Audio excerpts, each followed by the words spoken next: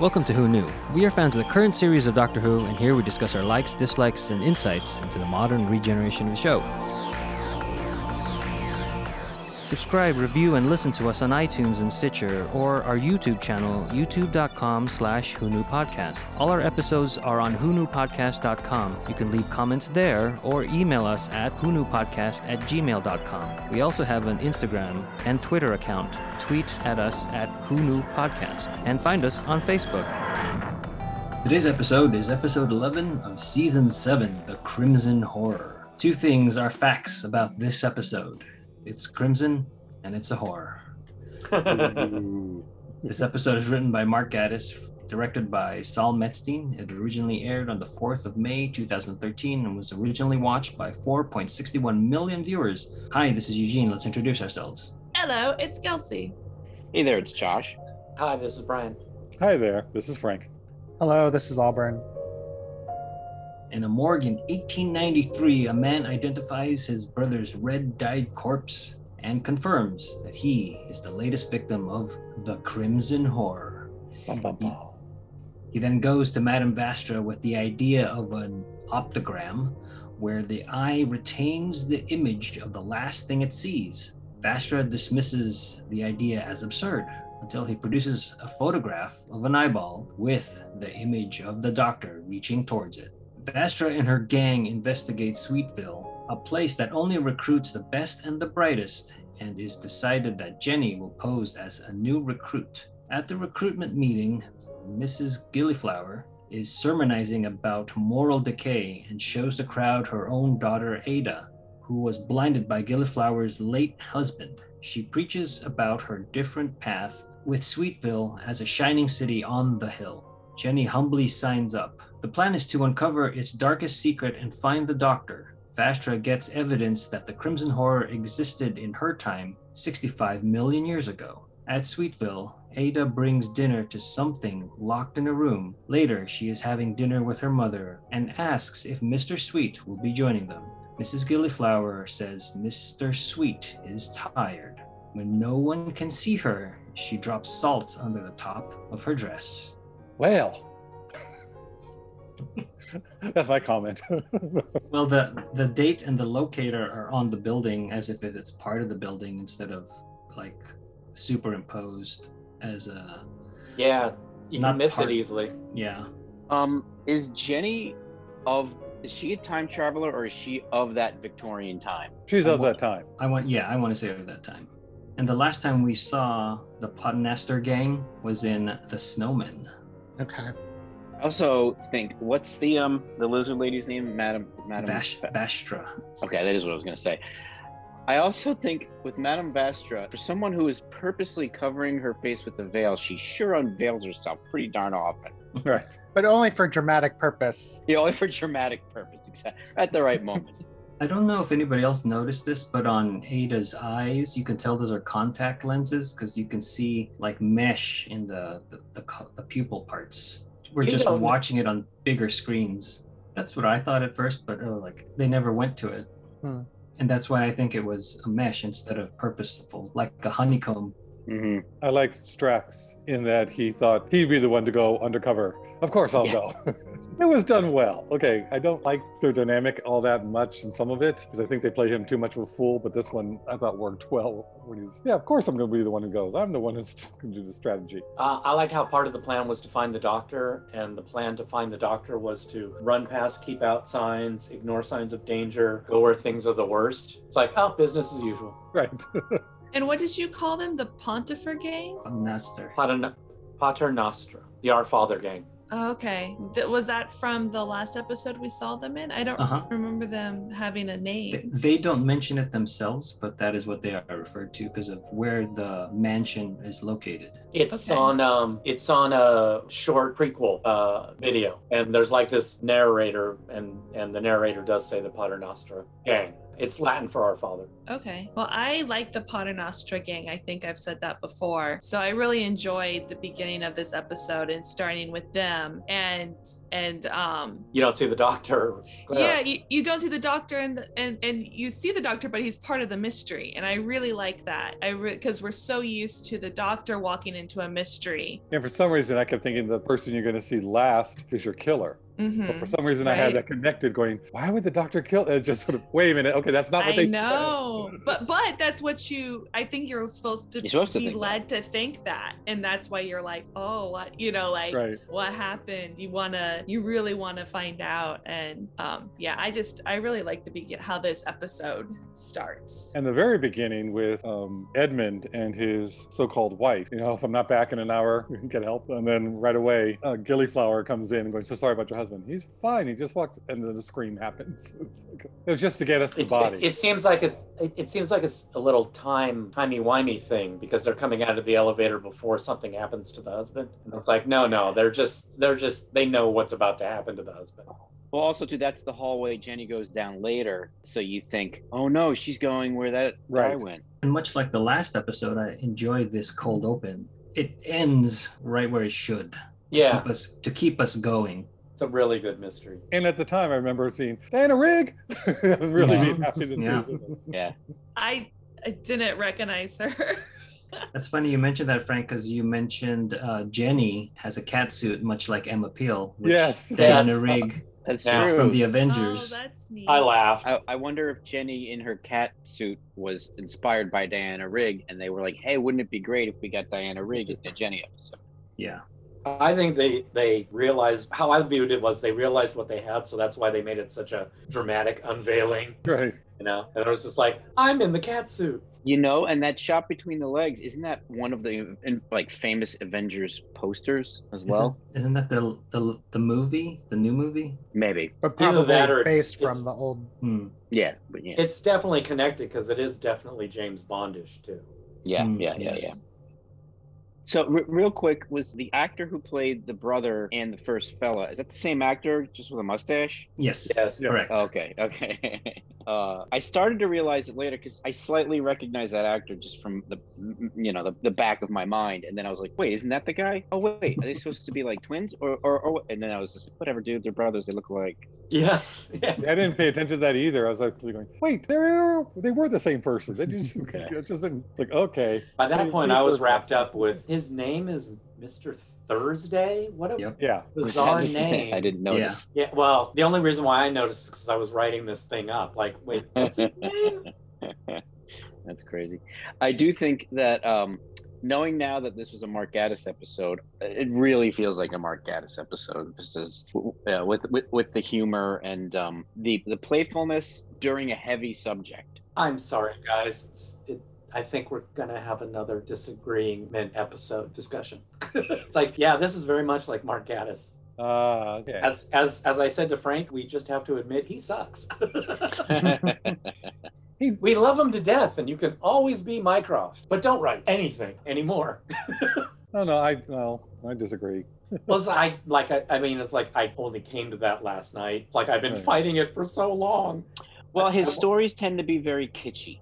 Mm-hmm. Yeah. And they always kind of catch me off guard at first, and I'm like, what are you doing? And then I'm like, oh, that's what you're doing. All right. And then I just sit back and kind of enjoy it. Yeah, you gotta go with it. But they're definitely kitschy outside of they don't have the edge that the series, I think, is well received for. Yeah, they're a little too broad. Well, this was definitely a cult, The whole Sweetville was like, okay, we're inducting people into this cult. And that's all. It was very blatant. Yeah. Well, by edge, I mean just the there's like I said, his stories tend to be more playful, and he uses a lot of heavy subjects like a cult and aging and different things like that. And there's not a lot of irony and like a Twilight Zone type of vibe to his stories. And I think that's what gravitates people like us to Doctor Who, is that sort of enjoyably creepy but sincere vibe. And his is more like, isn't this fun? Right. And sometimes it lands kind of kitschy. One thing I think that did work was when Jenny is in line when everybody's going into Sweetville, and she gets out of line to break into the hallway door, and the woman's there going, "What are you doing? What's happening?" She gives us some money. It's just faint, cause a distraction. That was a great fall. Yeah, she turns around. Literally on a dime. Yes. No, on a guinea. Yeah, on a guinea. Yeah. Right. Well, Brian, I'd like to bring the text you sent me on Tuesday that says Mark Gatiss sucks. It wasn't last night. Was it? Okay. Well, my memory. But I think the characters are also great. Like, I mean, I love the banter between the three of our investigators. I mean, I love the Paternoster gang. I think I like them much more than the average Doctor Who fan. I should save it. I'll save it to the end. I felt like the first part of this was almost a pitch for a spin-off with them. Mm-hmm.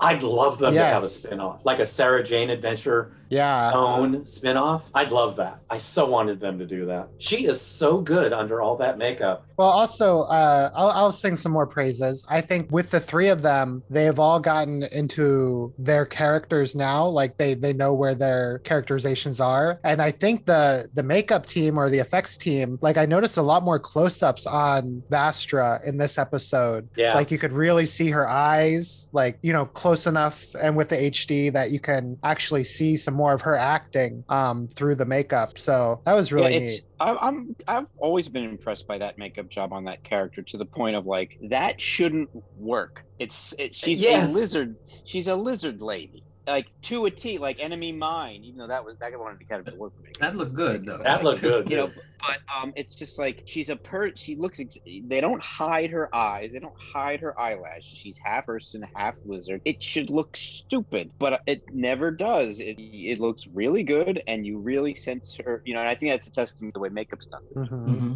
For sure. Well, the original V was very different, and I think it's a lot better than that. But at the time, it was, you know, what they had. One tiny thing, I loved the fact that when Jenny does get out of line and picks the lock, it is into a door that says no entry. Mm-hmm. So she's literally doing what they said. Yeah, there was a little totally. callback. Mm-hmm. So. I like Jenny. And what I like is they don't make it obvious. In fact, I don't even think there's never even a close-up of the sign. Right. It's just back there. And it's like, oh, hey, look at that. Another good thing about this section, while we're on it, the locations and the costuming are very convincing. It's amazing that this is like what BBC is good at, these period pieces. And it really shines through this episode. I just wish I could like it more. Yeah, it looks really good. I will just say, back to Diane Rigg, this whole episode, it looks like she's just having a ball. Yes. Like, some actors and actresses of note, you get a sense of like, well, I am this person lending myself to this project. She looks like, you know, she's getting into the craggy old character, you know, then when her personality switches from being, you know, cordial to mean, dumping the salt down, like, and even the special effects at the end, like when she you know, spoilers, whatever, she rips the top of her shirt off to expose the alien. She totally was getting it. She didn't seem like some old lady they had to explain what was happening. So like, I could see her on set being like, no, I got it. And really just getting into the character and really amping it up. Like, I didn't feel like, sure, there's some who were like, I don't understand what all these words are that I'm saying, but I'll say them. What little creature? The Emerald Horror. Right. I don't know. I don't know what you're talking about. Josh, I think I have something at the end that will explain the fun you're picking up on. Oh, good. Is that an actual recreation of that thing? No, it's a little magnet frog that Frank has. Oh. and it was wrapped around the light. So it was like, oh my God, it's Mr. Sweet. Yeah. It's his cousin, Mr. Sour. Mr. Green. Yeah, Mr. Sour. The Emerald Horror. No, I've been holding it this whole time going, I need to premiere this at the right time. The salt, but the giving the salt down her blouse was odd. Like at that point, it's like, what is going on and why salt? Like, okay, there is something really weird going on here. Yeah, I know. I loved that. And especially not remembering what the reveal was going to be. And Diana Rigg in that scene, because what she's doing is like silly, but she's totally like 100% into it. It's like, oh, keep the devil at bay, and oh, no one's looking. Ooh, I'm twirling my mustache as I'm dropping the salt. I'm like so into it. It's great. It really reminds me of what Josh said. They're like, okay, now you have to take the salt, but I got it. I don't know if it helps, but it definitely makes it more imposing that most of the time around her, everyone else is just like silent and wooden, like all of their entourage of people, so it just amplifies everything that she's doing by putting those, I guess they're not zombies, I guess they're cult members behind her, around her. They're almost like drones. They're just background set dressing, really. What is it, the Attack of the Supermodel? Yeah, at the end, yeah. Well, I mean, I assume we'll talk about it, but that starts to bring up, this episode has a heavy agenda of xenophilia. Is that the right word? Or no, that's wrong. Xenophobia.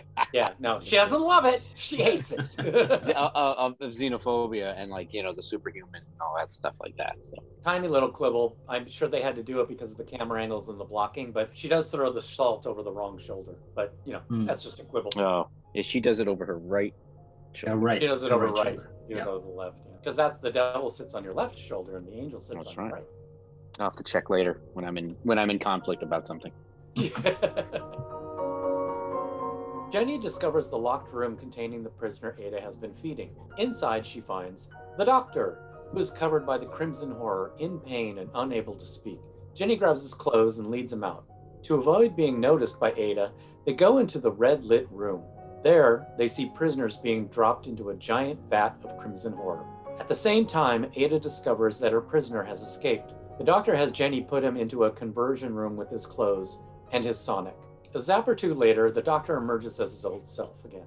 They must stop Mrs. Gilliflower and find Clara. Clara? Jenny asks, confused. But Clara's dead. Long story, but he'll keep it short. It's wibbly wobbly in Yorkshire, 1893. Edmund meets the doctor and Clara. Mrs. Gilliflower is a chemist and has built a factory where no one comes out. Optograms are possible if the body is massively corrupted.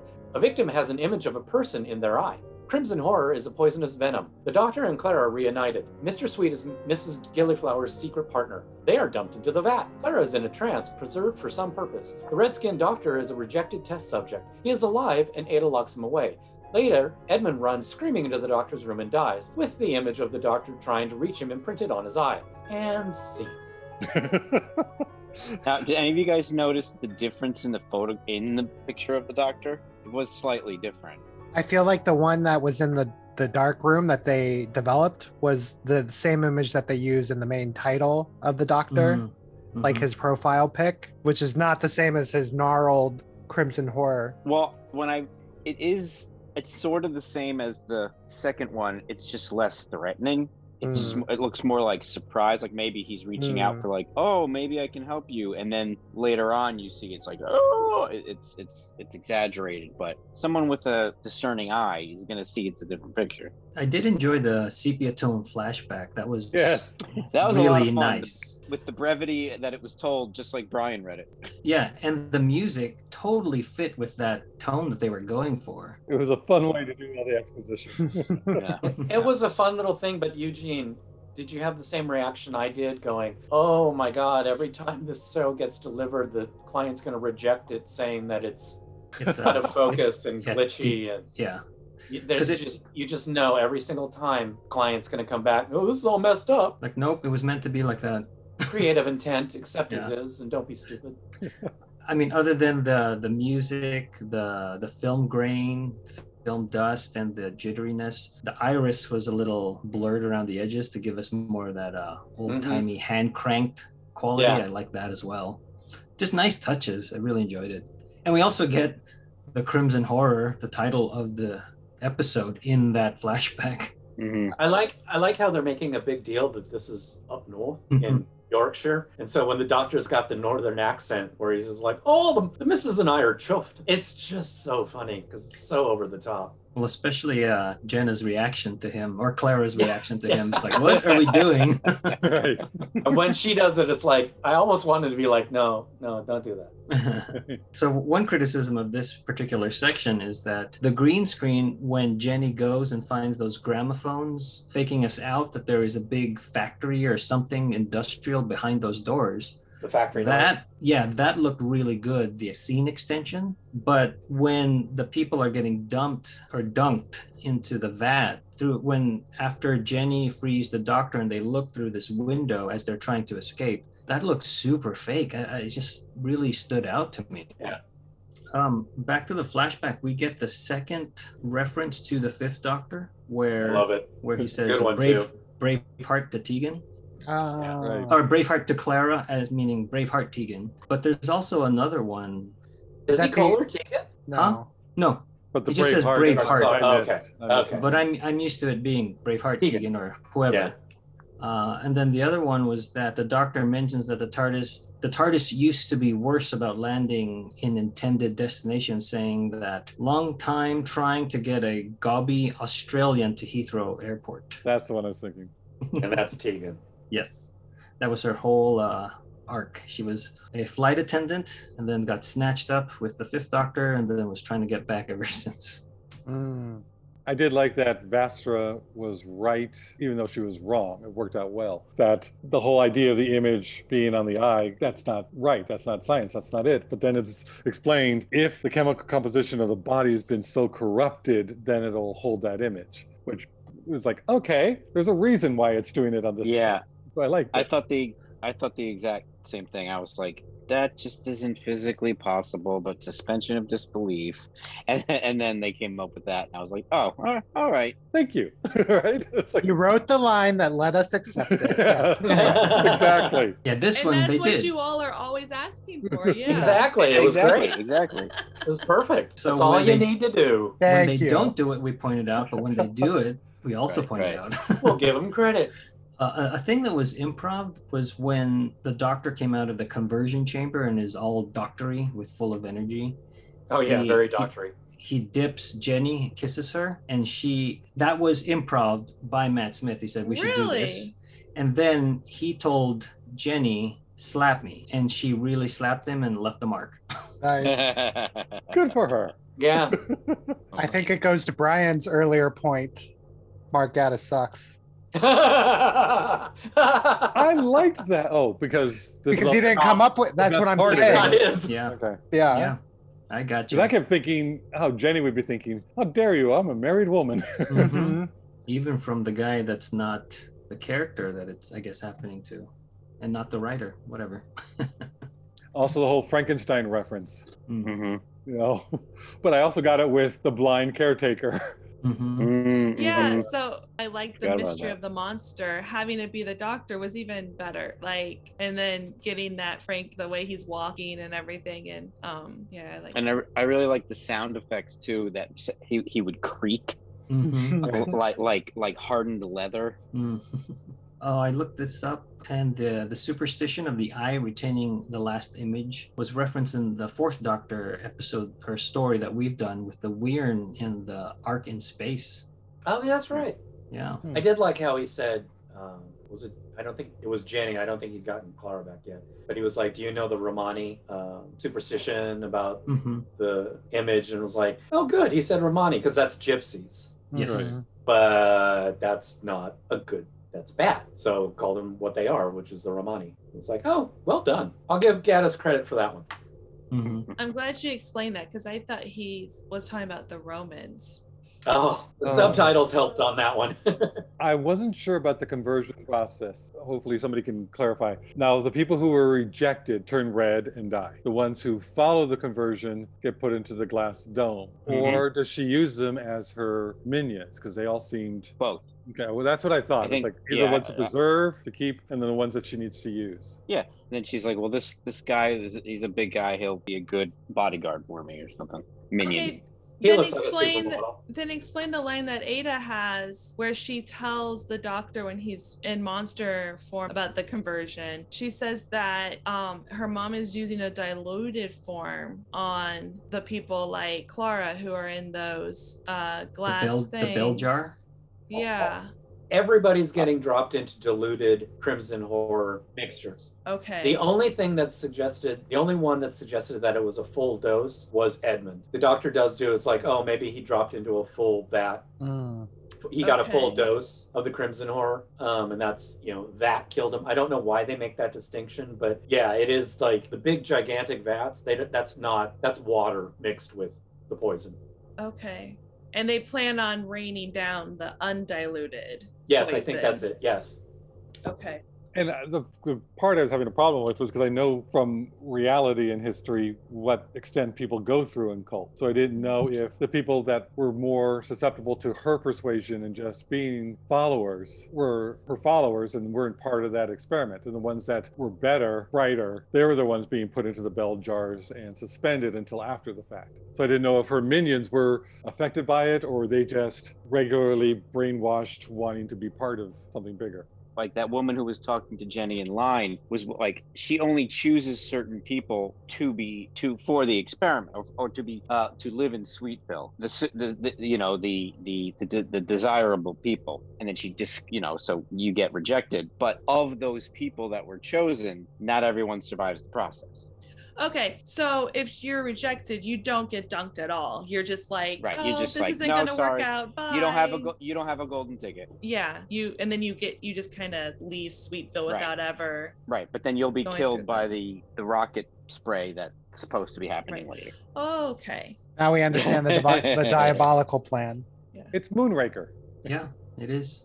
It's even got a rocket.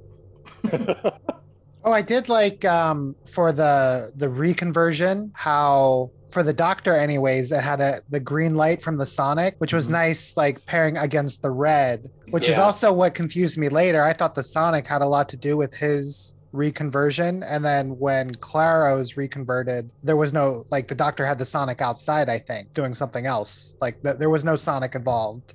Well, I think because he had an adverse reaction to the and that's how I explained it. Yeah. He was doing extra where Clara just needed the normal reawakening. Yeah. Or that he knew how to do the controls, but he couldn't speak and tell her. So it's like they were able to do the Sonic to do it. Yes. But from the outside, he can go ahead and press whatever's needed to reanimate. Yeah, I always assumed she had the Sonic in there. Or he set the Sonic to work, shut the door. Again, unclear. I'd have to see it again. I mean, if what we're talking about is those boos were originally made to reanimate everyone, then all you had to do was dialogue. Yeah, it should have been put in the dialogue. Yeah. They missed that one line. They missed that one. Yes, they did. Nice try, Mark. Some might say he missed the mark. One thing, did you guys catch the boner joke when Jenny stripped? Yeah. Okay. Yeah. I had to point it out to Kelsey. I missed it. Yeah. It was quick. When she reveals the cat suit, he's holding the Sonic up, and then he looks at it and puts it down. No, he's holding it. He's pointing it, and it goes up, and then he looks at it and slowly puts it back down. Well, yeah. So it goes up, and then he looks at it and puts it down. Yeah. But I missed that. Brain doesn't work that way. Yeah, not everybody.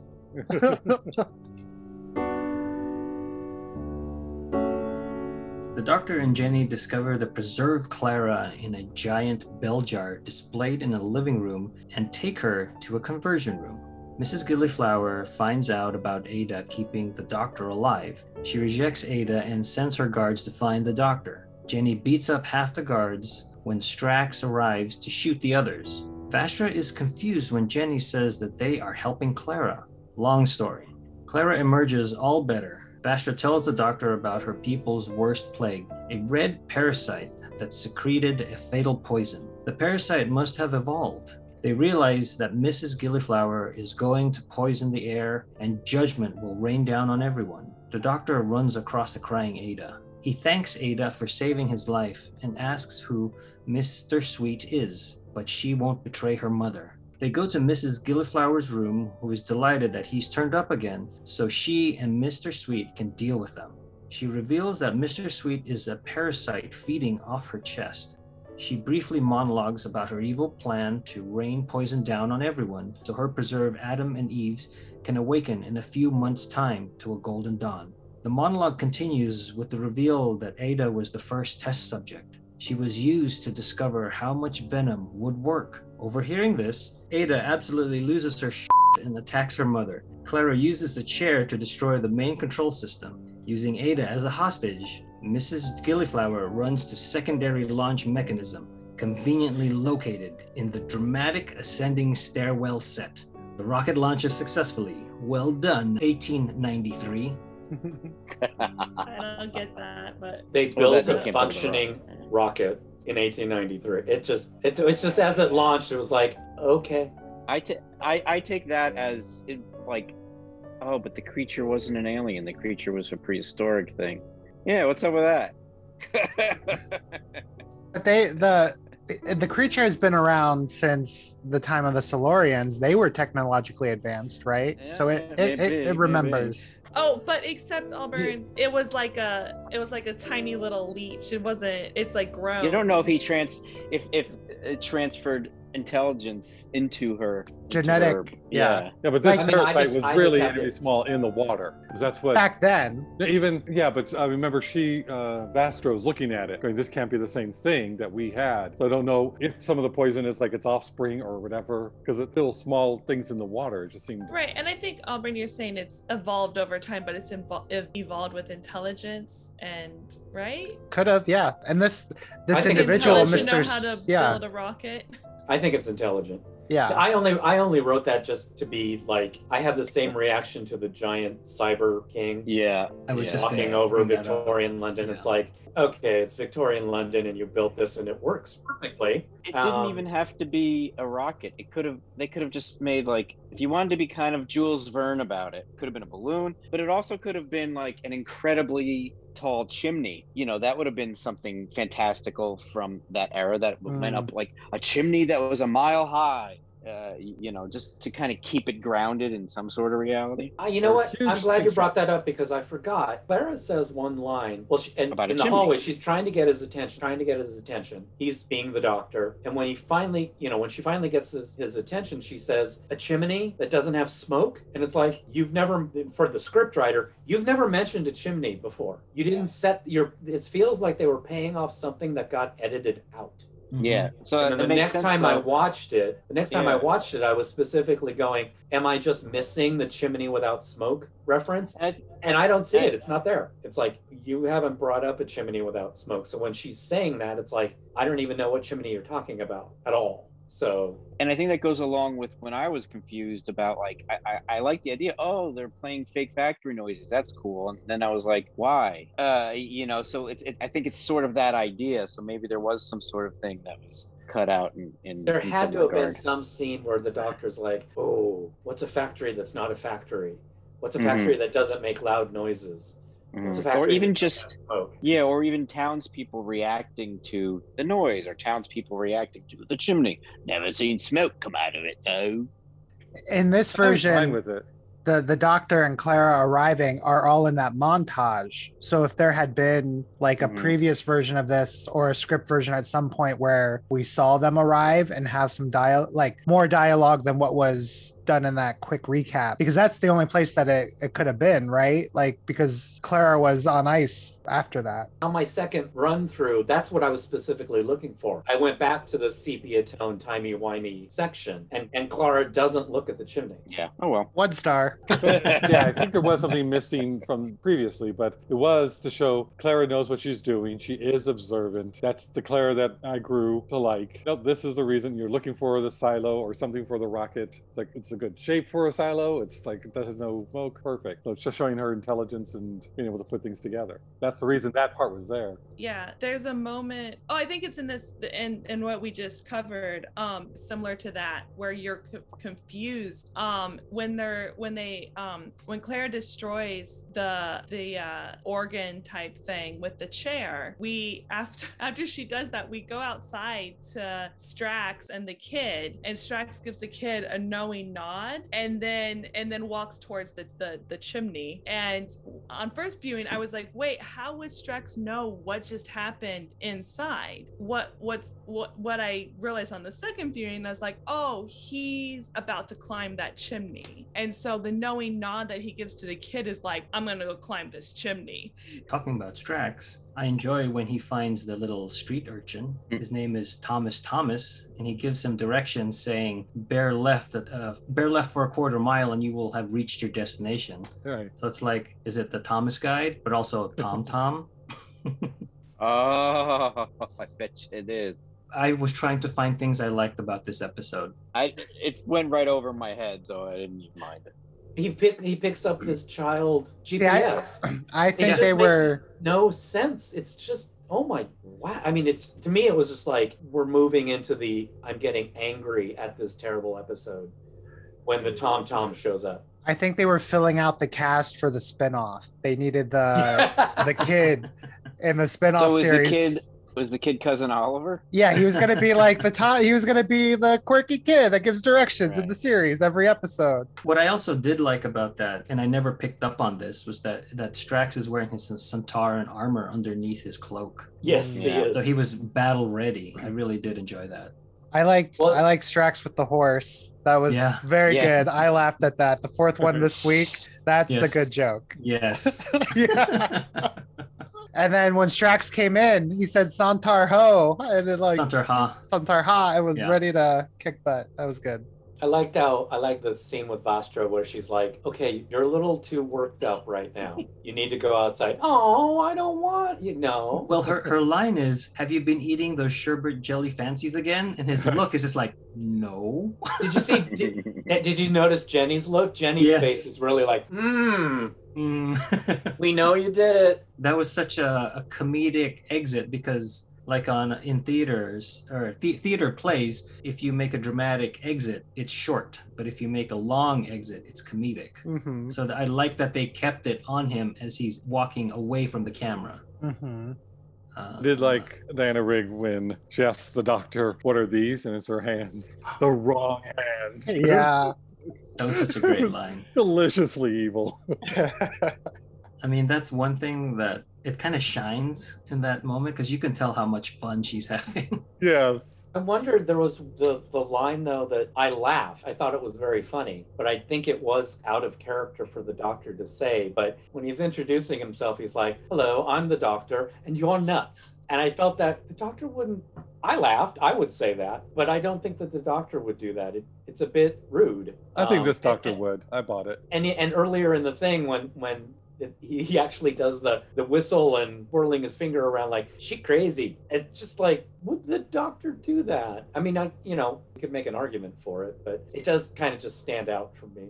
Would the doctor actually use the twirly finger?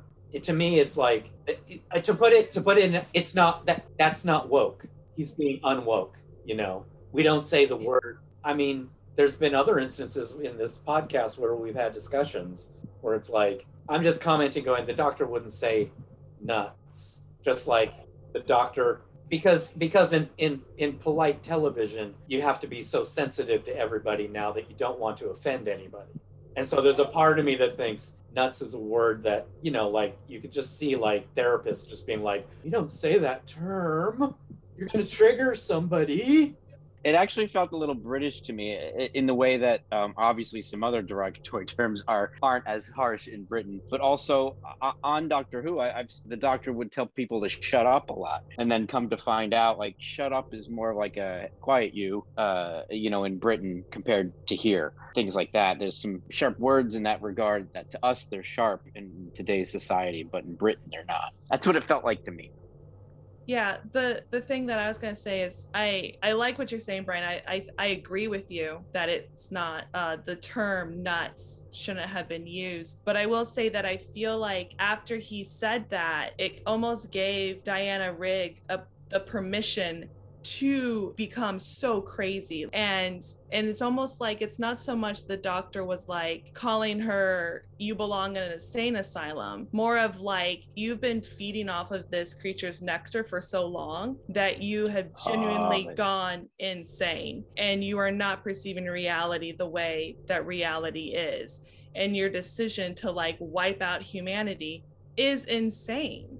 Like, he didn't call her crazy, he called her nuts.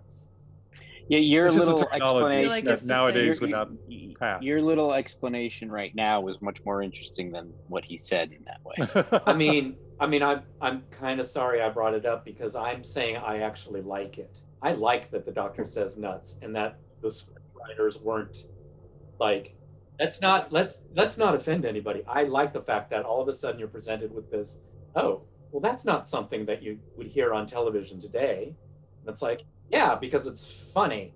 So I know why he's saying it. It makes sense in context of the story. But it's like, it's like, I'm the doctor and you're a bitch. They wouldn't write that, but that's what I'm comparing this to. It's like, I'm surprised that they had him say the word nuts. It's like, I'm the doctor and you're mad. That would be British. Or I'm the doctor and you need to get some help. I only learned a couple years ago we're not supposed to say gypsy.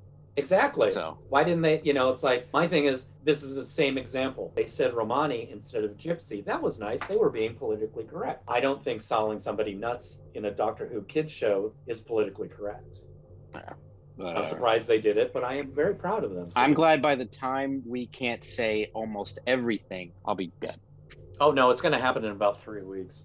Well, then... Yeah, well, like you said. No. Yeah. Brian, I think some of it might be like when I get a list of words to avoid from a network, it is a list, that lawyers have gone over. Yeah. So if nuts wasn't on the list that they had at the time, but Romani was the preferred, get the old things and the preferred new things. And it just depends on what's on the list when. I've had those lists at work too, and they're so much fun to read. Yeah. And some of it you're just trying to figure out going, what's wrong with that one? And that's the thing, like what's the thing this year, or what's the thing at the time that is in the news, or everyone's and it's only in the news because BBC would have made it a mandate, right, across their shows to stop saying this, start saying that. Right. I did not know Romani was politically correct. I thought it was just more accurate.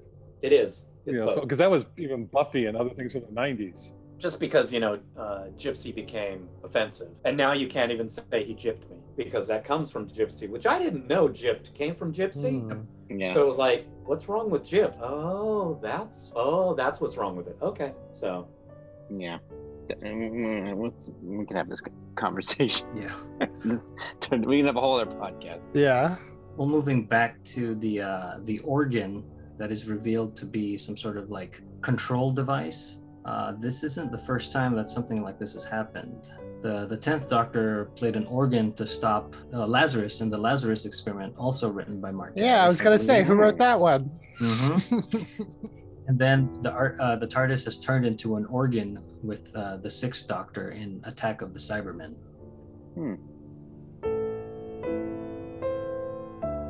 And with a snap, Vastra and Jenny reveal themselves holding the jar of poison. What are the odds?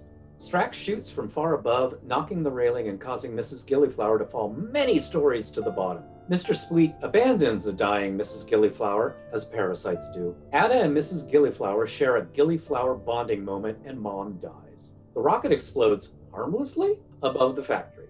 Hearing the Doctor plan to take Mr. Sweet back to Jurassic Park, Ada again loses her and beats the parasite to death. Everyone else seems, fine, actually. The Doctor tells Ada that she will be splendid and kisses the murdering psychopath on the cheek goodbye. Jenny says that the Doctor hasn't explained about Clara. No, I haven't, he replies. Back home, the kids, confront Clara with pictures of her throughout history. They are pictures of her, aren't they? Including the one in Victorian London. No, that can't be. Clara was in Victorian Yorkshire. Oops. I was losing my mind by the time I wrote this paragraph. I couldn't take it anymore, and I just went with it, and I had fun. He's a murdering psychopath. It's like, you're going to be splendid. I'm going to put you in this asylum over here. Well, come on, she had reason to beat up that little thing. Yeah, well, that makes it okay. I also, considering just her whole behavior through the thing, if that was her mother who raised her, that type of woman, she's probably got a lot of other psychological issues going on. You're just expanding on my point. Her whole and the doctor is not about her, her father. It was all her mother. Yeah, her father didn't do it. The testing that was done. I'm just saying, this woman is messed up, and you shouldn't be telling her she's going to be splendid. Well, she's going to inherit Sweetville. She'll sell it. I'm sure the land. Chocolate. Yeah. Yes, maybe that is actually the origin of Willy Wonka's chocolate factory. Yeah, she marries Sweetville, so she starts making candy. Wonka's, born later. He says this would be a great factory. It's already a candy factory. It's already got secret rooms. And then all the Oompa Loompas are really Centaurans diluted with genetic. Right, and they have that color skin. That's how they got the orange, because they changed it a bit from. And then he tells the people who were paving the front courtyard to put a little hole right there. What's that for? Oh, no reason. Meanwhile, he plans on pretending to have a limp, and he's going to stick his cane in that little hole and do a somersault for the long con. So this is your next fan fiction assignment, Josh. Yeah. He does also need the cane because Ida warned him about tiny parasites. Right, that's why he had the cane. He found Ida's cane, didn't know it was a blind person's cane. So, I'll use this. And then he went kind of nuts, singing. Oompa Loompa, listen to me. The Crimson Horror is something to see. No one ever remembers that verse, do they? Right, no. I did like the backup plan of having Vassar and Jenny take the poison out of the rocket just in case. I thought that was really smart, having that plan B. What really shocked me, though, was Strax misses. Yeah, but then I was thinking, well, did he miss? I mean, writing-wise, basically, you can't have one of your heroes kill someone in cold blood. It's Strax. So, I know. That's what his whole motivation would be, that he would not miss. He's not trying to get it. It's just sort of, he completely misses.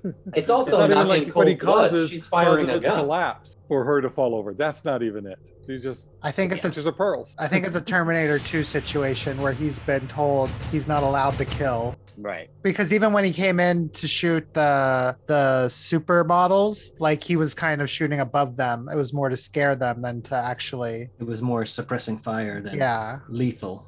But also we get that lovely shot of her falling down the dramatic stairwell set. But I got a kick out of that whole one shot they kept, the same as shot they kept going back to, of the cast on the stairs reacting to whatever was going on down there. Like, all right, now she's dead. Oh, okay. Now the parasite's crawling away. Oh, okay, now the parasite is being squashed and murdered. Yes. That was funny, and I think it was intentionally supposed to be funny. Yeah. So I'll give him that one. It's like editing 101. Like, if your character's looking this way, then Yeah, that was good. At the end, when the TARDIS is back, they say that it's got some soot on it. And it's funny that the last time we mentioned the soot on the TARDIS was in The Snowman, where it was up in the clouds and it looked a little dirty. But this time it's actually brought up in dialogue. He says, "Look at all the muck in here," right before he enters it. Yeah. Didn't catch that. I saw it. And this did you? Yeah.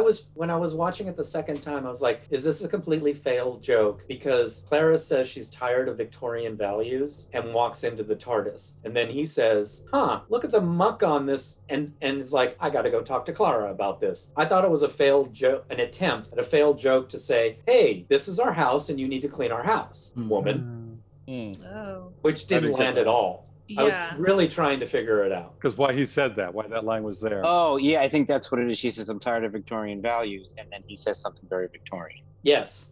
Sure. All right. It should have been done 1,000 times better. There's a lot of weird writing things here.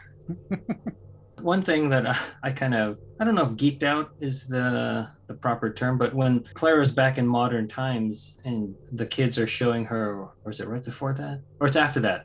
They're on the counter where they have that computer and that conversation. She plays with a robot toy. That's a Galvatron figure from Transformers. And that was released the same time that Jenna Coleman was born in 1986. So I thought that was... I don't know if that's on purpose, but I was like, that's very serendipitous that both of them originated in the same year. It's weird and funny. Yeah, it could have been a coincidence. Auburn has that toy. I had past tense. Yes, I remember it. Did Kelsey throw it away? Yeah. Just last week. He told me to clean the house. I thought it was very Victorian values of him at the time. And the other thing that I found similar to an older episode was that Angie and Artie are going and showing her photos that they found on the internet, very similar to the way the Ninth Doctor, Rose did when she went and saw that guy in the shed, and he had those real, to us now it looks really bad, those photoshopped pictures of the Ninth Doctor in certain things. In the best episode ever? Rose. Oh, was that in Rose? Oh, I'm thinking of the pictures in Love and Monsters. No, that's in Rose. Oh, okay. On Rose, what happened to Clive is he died. So what's going to happen with the kids now that they're pulling the same thing of searching for Clara and the Doctor? Well, if Brian has his way, they're both going to die. I was hoping. A little blackmailers were not fulfilled. The autoplay started the next one, and Kelsey was like, "Oh, this is the one with kids." I always get a kick out of the device of time travelers being caught in photographs over time. I like that stuff. But like, I'm sitting here, I'm not crazy about, at first I was like, the kids are figuring it out. But now I'm actually like, how's she gonna get out of this? So I'm kind of like, my intrigue fuse has been lit on watching this a second time. I think also my annoyance might have a lot to do with the score that's being played under this last scene. It's very big, and the scene is not big and epic, and so I think that maybe also as I was watching it, hindered the children actor performances because it didn't match. So I don't want to say that they're horrible actors quite yet, but I found them annoying in this scene, and I wish the episode didn't include this last scene. I agree with you about the kids, but with the music, I think it's a big and epic revelation for Clara. This is the moment where Clara's like... Yeah, Clara sees that picture of herself. Yeah, I'm not... Oh, not just that. Not of herself. Not of herself. That's what I meant. That's what I meant. Yeah. So it is like, this is the turning point in her character arc. That's how I viewed it, but it just wasn't done well, and it just kind of... It was very situation comedy, like the writing of that last button. Mm-hmm. And I'm gonna tell my mom. Well, yeah, and the whole I was in Victorian Yorkshire. Oops. Yeah. It's very not quite the realism that we're used to from Doctor Who. It feels like it's the teaser for the next episode. And it's like not? And she goes, and no, it should have been the front. I'm saying it physically should have been the teaser of the next episode, the cold open, where it's like I was in Victorian Yorkshire. Right. Cut to opening credits, not cut to closing credits. Even if she looked right at the screen then. But I was in the realization of, oops. Yeah.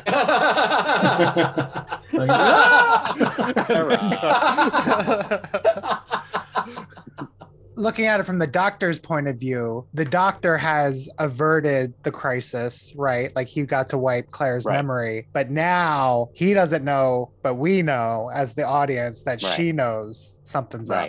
So, but it's like Three's Company. Yeah, that's what I mean. It's like very situation comedy. Oh my God, does that make the kids the Ropers? Yeah, there you go. Depends if you're a Roper or Furley fan, you know. Ropers all the way. So on the next episode, they go to the Regal Beagle. Yeah. In the 70s. Poor Larry. Cool. Anything else? Yeah, I think we covered it. All right. Well, as you can tell, this is the companion light episode. Yes, I do have one thing. You liar. Small thing. Too late. I don't know if you all agree this. As far as Mr. Sweet, the stupidest looking puppet that was incredibly well puppeteered. It was creepy and it did its job, but like I was like, really? But the way it was puppeteered was so lifelike, I found. And I also don't know how I feel about that. It basically seemed to be a callback to the movie Total Recall, but that's all I have. Oh yeah, Quado. We didn't mention Quado. Yeah. Or a little bit with the new Stargate series, the Goa'uld, that kind of have that same symbiotic I haven't seen worm-like spoilers.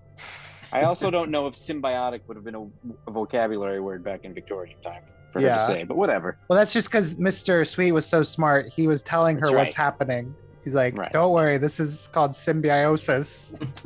Well, she was really smart too, right? Before she was an engineer and a chemist. Did they say that?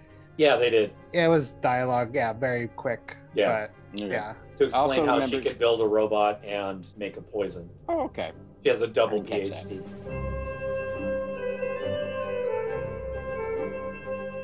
So as we can tell from this episode, this is the companion light episode of the season because Jenna Coleman is barely in it.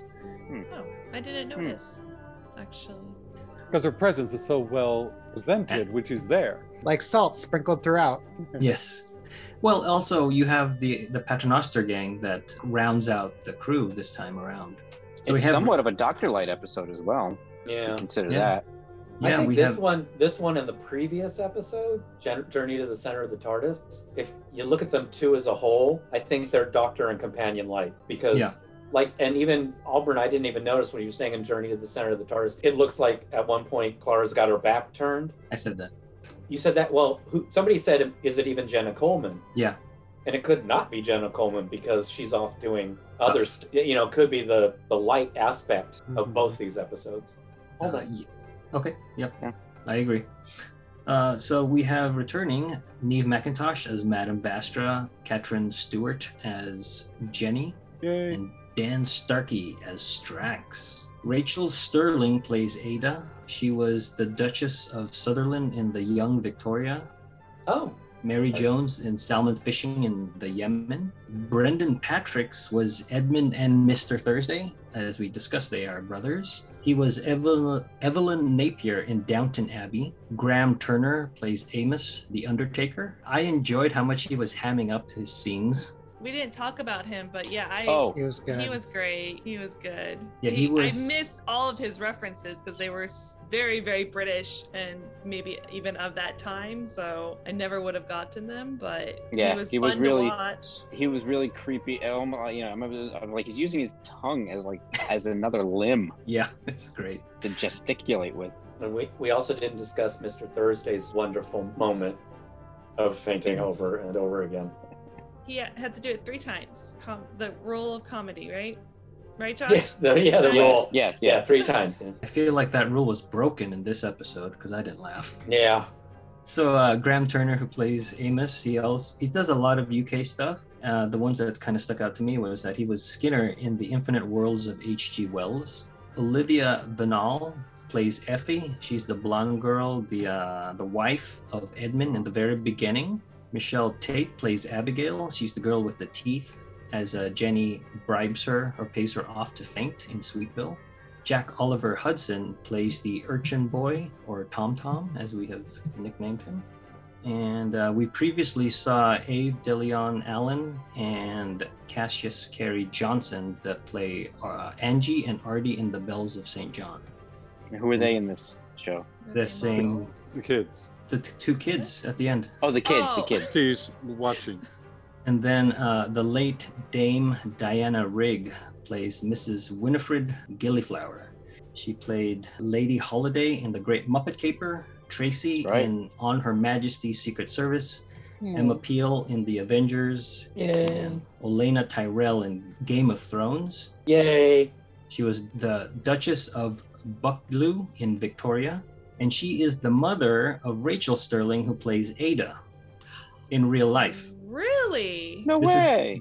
This is the first time that they have worked together, and this episode was specifically written for mother and daughter. Aww. Gaddis had worked with Rachel on a play who mentioned to him in passing that they have never appeared, meaning Diana Rigg, together in anything. So Gaddis went off and said, I'm going to tailor something for you both in Doctor Who. And so he came up with this premise. Oh, that's fun. So Josh, that explains like why Diana Rigg had so much fun and how Rachel Sterling was just so good in what she was doing because she was having fun with her mom. Mama. Oh, we didn't talk about it, but I love their final words to each other. It's so in character. See, for me, that works perfectly. You're not expecting it. You're not expecting her to say, I don't forgive you. Oh, that's a shock. And then when mom says good, it's like you're not expecting that. And then all of a sudden, because of those 2 reactions, it all is just perfect. It's so them. It's so in character. I love that part. Good job, Mark Gaddis. With credit. The story marks the 100th episode since the program's revival in 2005. Oh, wow. And Diana Rigg is credited as Dame Diana Rigg. as opposed to Sir Michael Gambon in The Christmas Carol. He was just credited as Michael Gambon. Was he a Sir at that point, though? I think so. I think it's their choice. They can do it if they want. Right. So, the Crimson Horror, who is this episode good for? Or more specifically, this episode is good for who? A new viewer, a casual viewer, a fan of the show, or a diehard? I'm gonna say not quite a new viewer, but especially after recently watching Journey to the Center of the TARDIS, kind of softens this one a little bit for me. So I'll say a fan. Like, I really did enjoy it. It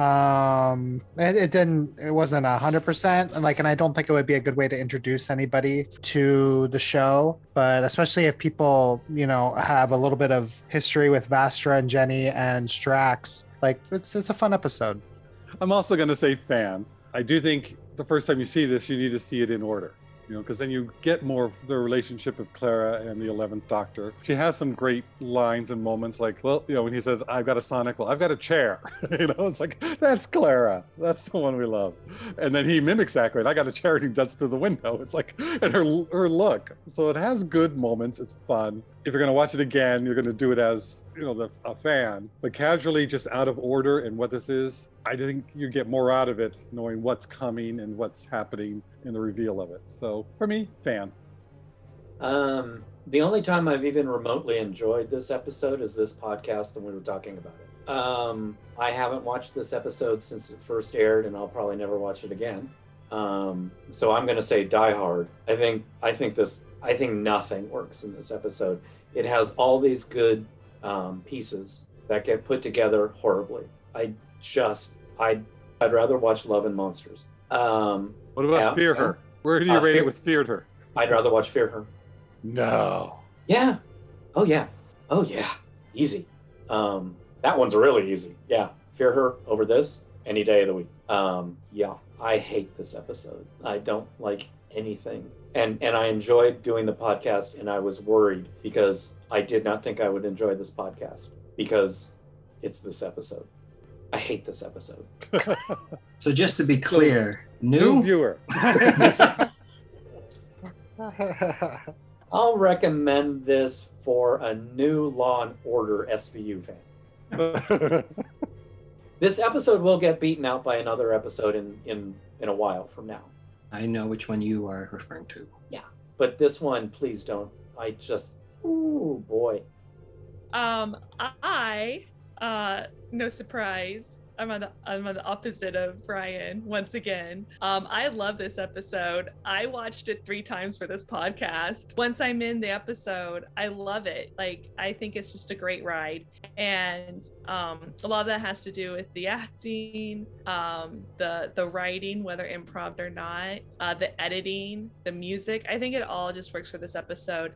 Now, saying that, I don't think I would necessarily show this to someone if they're like, I want to watch Doctor Who and I've never watched it before. So I'm not going to recommend it for a new Who viewer, but I do feel like if you are just casually watching through and you stumble upon this episode, there are some things you're going to miss seeing it out of order. I think that the fun of this episode outweighs that. So I'm going to say casual. I think this is a fun episode. Well, I don't love this episode, but I really like it. But I'm going to be a little controversial and say a new viewer. I wouldn't be like, yeah, I got to show this to a new viewer. But I feel like if a new viewer watched this, anything that's really what I feel wrong with it is because of what we already know about the Doctor and the show. And anything like that, a new viewer is not even going to be aware of, and they're just going to enjoy the fun. And I think it's got enough of the elements of the series to give someone a good sample, and there's nothing wrong with those things, and they're also kind of bottle show like. The problems with it are because the problems that would be with any show. It's not really about, I don't think it would taint the opinion of someone who had no idea about Doctor Who. What is this Doctor Who? Well, I'm about to watch this episode. So I wouldn't say it's necessarily good for a new viewer, but it's okay for a new Who viewer. This episode, I've only seen it once for the original broadcast. I haven't even watched it since I bought the DVD, and it was only this week that I've watched it twice. So I can count that I have watched this episode 3 times. I don't remember having fond memories of this episode. It was almost like I was watching a new episode because I had no clue what was going on. So that's sort of fun. But then we start dissecting it for a podcast. There's a lot of things that are not so great. The period dressing, as we mentioned, that's really well done. Everybody's wardrobe, the locations they shot in, I love all of that. The writing is not so great for me. It's not my particular favorite of this contrasting nature of something very dangerous and life-threatening with something kind of treating it lightly and trite with the humor. But I do enjoy now researching it that Diana Rigg and Rachel Sterling got to play together as mother and daughter on a production, and they've never done that before, so that I like. Diana Rigg is really great in this episode. If you focus on her, there's a lot to get out of that. But yeah, I don't think I will watch this episode again in the near future. So I'll have to put into a fan because I was able to revisit it and pull out the things that are worth highlighting that are good. So that wraps up the Crimson Horror. Thanks for listening. Stay safe, and we will see you next time when the future becomes the present. You've just listened to an episode of Who Knew? Our wonderful theme music is by Michael Grady. Find him on Facebook at The Universe Explodes. All our episodes are engineered by Auburn. You can find him at auburnbinkley.com. You can also find this show in several places. Follow us on Twitter at Who Knew Podcast. Subscribe, review, and listen to us on iTunes and Stitcher. Or our YouTube channel, youtube.com/whoknewpodcast. All our episodes are on whoknewpodcast.com. Visit our Facebook page. Please leave comments, reviews, and click like to help support Who Knew Podcast. To listen to our show on your Amazon Echo device, enable the AnyPod podcast skill. Ask AnyPod to play the Who Knew podcast. This podcast is inspired by Doctor Who, the longest-running sci-fi show in history. And especially the revival, spearheaded by Russell T. Davis. Thanks to Russell, Sydney Newman, Verity Lambert, Ron Grainer, Delia Derbyshire, and all those involved in the adventures of our favorite Time Lord. Your work continues to inspire and entertain.